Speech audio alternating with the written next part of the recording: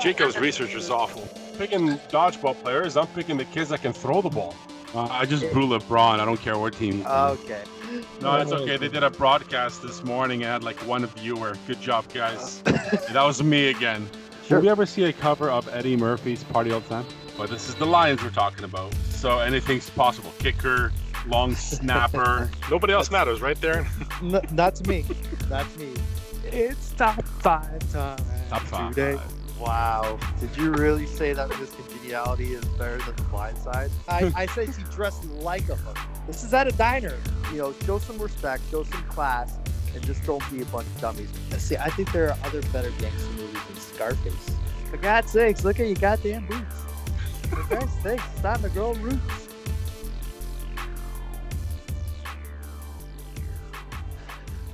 Welcome, everyone, to a special edition of the ADG podcast. I'm Darren. And I'm Jacob.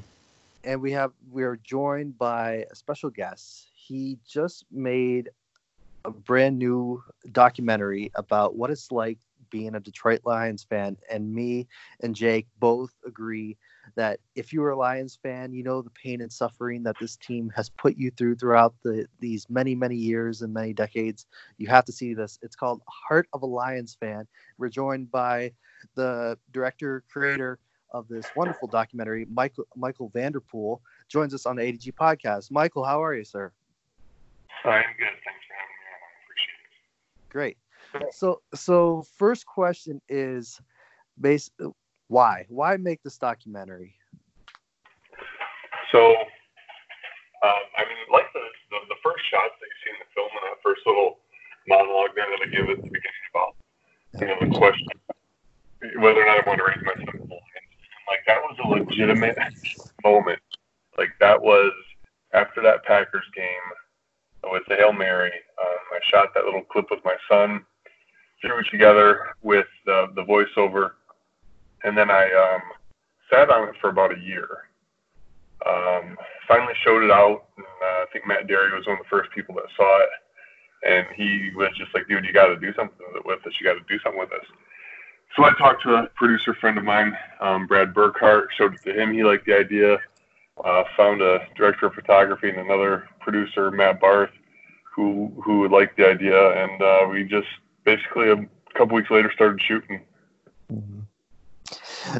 So you spent a lot of time going to the tailgates, talking to many different people, lifelong Lions fans, new Lions fans, and basically, what was the reaction people were giving you when you were approaching them and asking them questions about this documentary?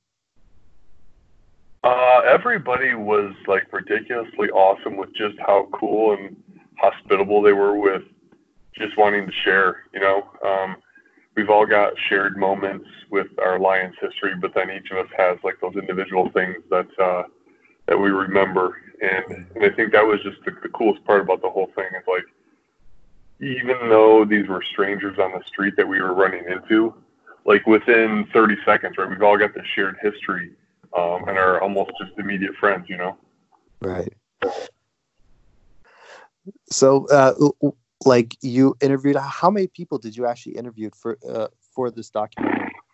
Man, you know what? When I finished it, I had actually counted everybody, and now I don't even know for sure because there's a lot of stuff that we couldn't fit into the film itself just for time. Mm-hmm. But it had to have been close to 50 people. Wow.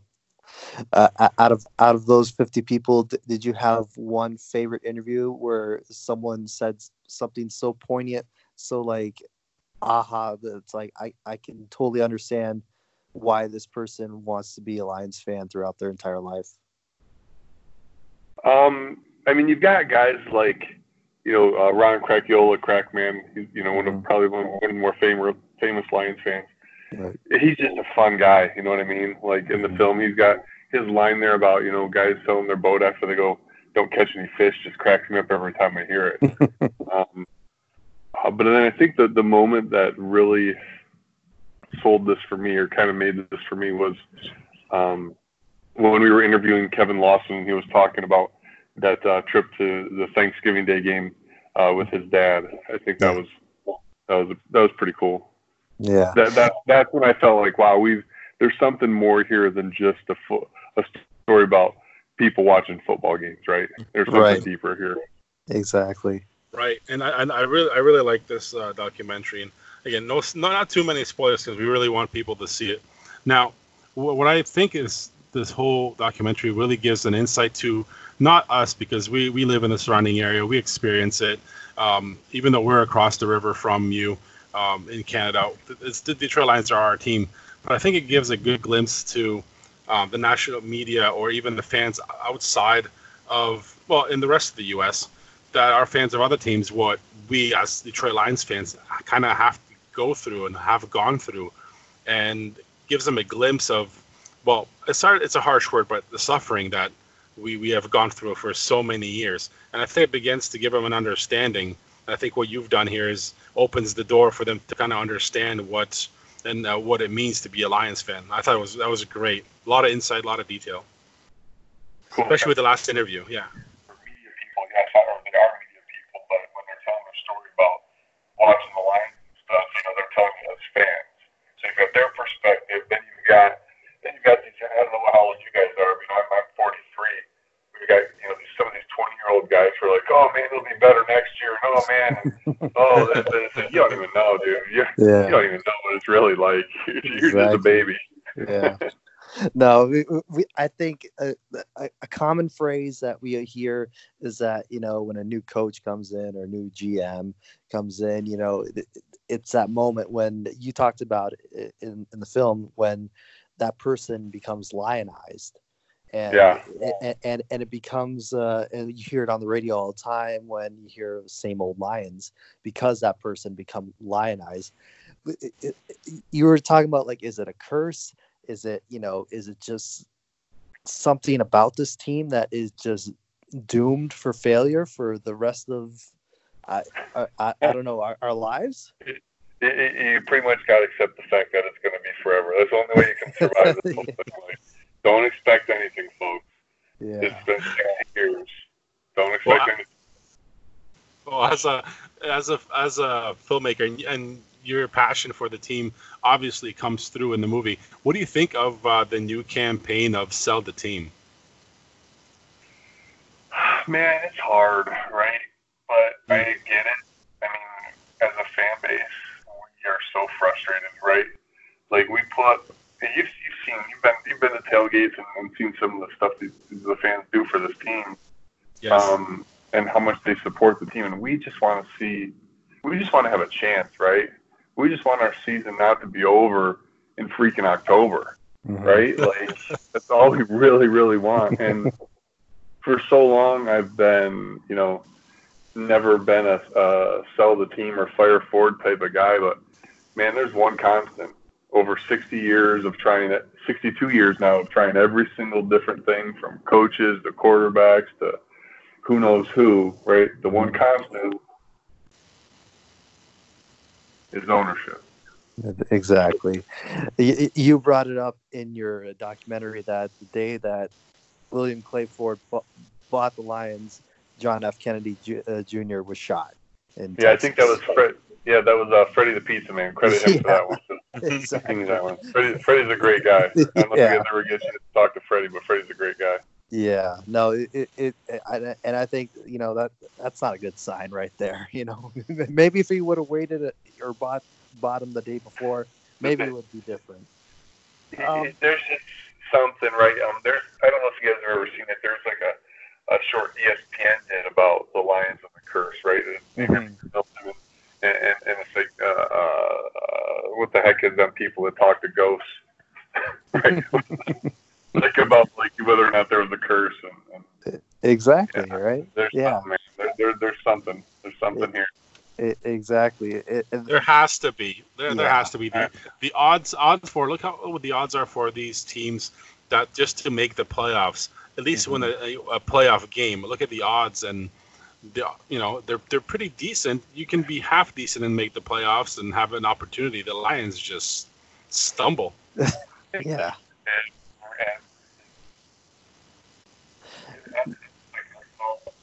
It's like poker. There's some days, you go play poker and you're just firing on all cylinders in the zone and everything's working. And then there's some days, man,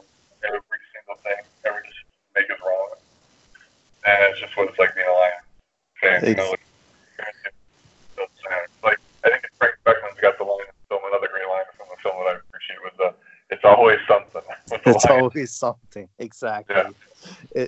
It's like, and I tell Jake all this time because we always recap the Lions game on every podcast, and it's painful. Yep. It's painful. But dude, how do you guys do that anymore? We drink a lot. We drink a lot. Yeah, you know, and yes, heavily. I listen to Matt Derry a lot because he's just a friend of mine that I've kind of helped to make this thing even happen, right? And I'm like, how do you do this, dude, every single day? These guys in the radio like Courtney and Belizean, and then I don't listen to 97.1, but like those guys, man, it's like, what can you do anymore? But just shake your head, right? That's true, and we had Legion on our show before, and that guy's super positive. We love him, but man, that must be really hard. Yeah, he tries to, but Mike, let me ask you this: like, do you think that all these Lions fans come together because we are a bunch of losers and haven't won anything since 1957? Could it be that like this terrible team brings people together? Yeah, I mean, there's obviously some of that, right? Like, it's just this shared experience that we have, and yeah, it's easy to be a Patriots fan right now, right? Right. It's easy to be a Steelers fan. Why do you think there's so many stinking Steelers fans all over the place? Mm-hmm. But being a Lions fan requires a level of like toughness and willingness to put up with BS that I don't think you do as an individual, right? You got to find a group of people who you can commiserate with, right? Because no one else gets it, man. You know what I'm saying? Like even Browns, like I know Browns aren't even the team that's in Cleveland right now isn't even the Browns anymore. So like I don't even get what their whole, but Lions, man, it's different, dude. It's different. Yeah. Well, at least in theory, the Browns actually, became a better team in Baltimore, but they kind of had a way they could go.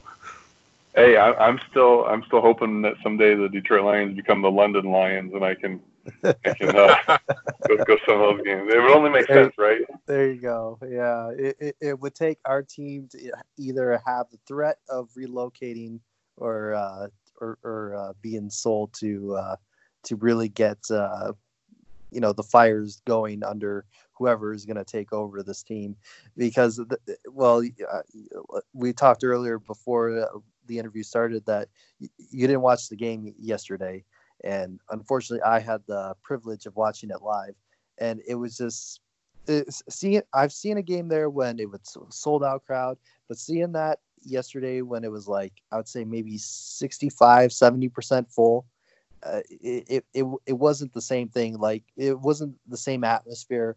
People weren't really positive because there's nothing positive about this team to be positive about.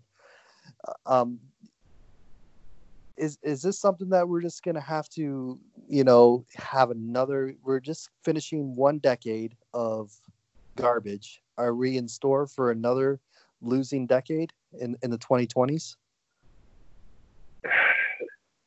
So the year before we got Stafford, we were 0-16, right? Right. Yes. We've had Stafford for 11 years. Mm-hmm. Stafford goes down this season, and how many games have we won? None, 0. right? Yeah.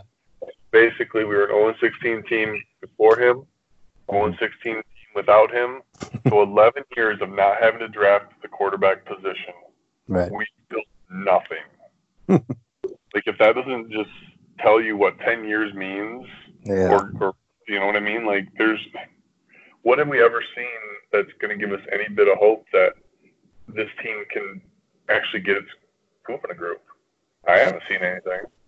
Exactly. I mean, but that's why though, like the going to the games and letting your afternoon be dictated completely by whether or not the Lions win or lose is just a recipe for misery, right?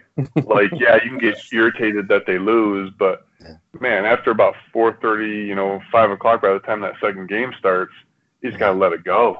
I mean, exactly. You see these players on Twitter; they're letting it go before they're even off the field, right? Exchanging jerseys, everything else like that. I just think like we care so much as fans, and I get it, right? The whole fanatic, all that kind of stuff. Mhm. But being a Lions fan, man, if you're there for the wins and losses, whoo-wee. Right. I think what all of I our got a fans are. I got a documentary for you if you're there for the wins and losses that you need to see. I think as Exactly. fans, we're so pent up as in this area for the team to do something. We'll take Mhm. anything and try to make it matter. You know, that they win a game. Okay, good. They're back in it. There's something positive Yeah. there. Yeah. You know, I think we're making stretches for and grabbing at straws here. I think the overall picture needs to change. Mike, I wondered, did you ever try to reach out to the Detroit Lions for this documentary? Yes. And they politely declined? I will say no comment. That's probably no Okay. Well, at least you got an answer. Nobody answers to us. So. I think that's at least you can do is get someone that works for the team or represents the team in this documentary just to get their perspective on these diehard fans. Yeah. I will tell you this. One of our producers asked if we could interview Martha, and we told no. So. Oh, okay. We tried, folks. We tried. Hey, that's all you can do. That's all it doesn't hurt to ask. Exactly. Yes, but if you were to, let's say if Martha Ford did agree to do an interview with you, what would be the first question you would ask her? I mean, for sake of the documentary, right? It would be like, just can you empathize with the fan base? Like, can you even begin to put yourself in the shoes of what the fans go through? Right. Like how much this honestly, what this team means to so many people, not just from Detroit, but Canada, right? Mm-hmm. Obviously. Yep. Even, talking to people. I know people who are Lions fans living in Green Bay, for goodness sakes. What's that got to be like? Sunday in the freaking calendar, is there? Yeah. And just like, what is it? Like, Mm-hmm. what are they? I don't even know. That's a good one. Yeah. I think we all think that we would, just want to lambaste her, but then again, she's 95 and just probably doesn't even know what day it is, to be honest with you. And even like the whole team and everything, like I'm sure that they're all trying to win. I give Rod Wood heck on my Twitter page, right? I'm not a fan of the job that Rod Wood has done. Rod Wood is a person, and I think it's great. And you treat people with respect as people, but when it comes to like the job that this football team is doing, everybody's trying to win, yet nothing is working. And what is it? I mean, we've hired Super Bowl coaches. We've had people selecting candidates for positions. I mean, college coaches, coordinators, blah, blah, blah, blah, blah, and nothing works, man. Exactly. Well, it's embarrassing if they're hiring. Go ahead. No, I say with Martha, it might just be, hey, Martha, I think you probably need a hug, right? Like it's got to be hard being her, right? Because you want to win. Yeah. You want to win. Yeah. You don't like those banners in the stands. What owner would like seeing a banner of themselves? And I'm sure it hurts the kids too. You know what I mean? Mm-hmm. Here's the follow-up for you. As fans, we pay for everything, so we feel like we've got the right to be that critical. Of course. Yeah. Well, as a follow-up to that, now, do you think maybe their problem is they don't know the business? They don't know the football business. Now, Rod Wood isn't really a football NFL guy, is he? Then they hired these guys who, from New England, who promised a lot, came from a certain type of football business that they do down there, and they relied too much on that. Like, look at when they did the job search for a GM and a coach. They didn't do it internally, thank God, like they usually do. They asked the NFL to help. Well, maybe that wasn't the way to go either. Well, yeah, that's like I said earlier. Well, everything they do is wrong. Bill Belichick could probably come here next week, next year, whatever, and be 3-12 or 3-13. I mean, because Stafford would get hurt or something.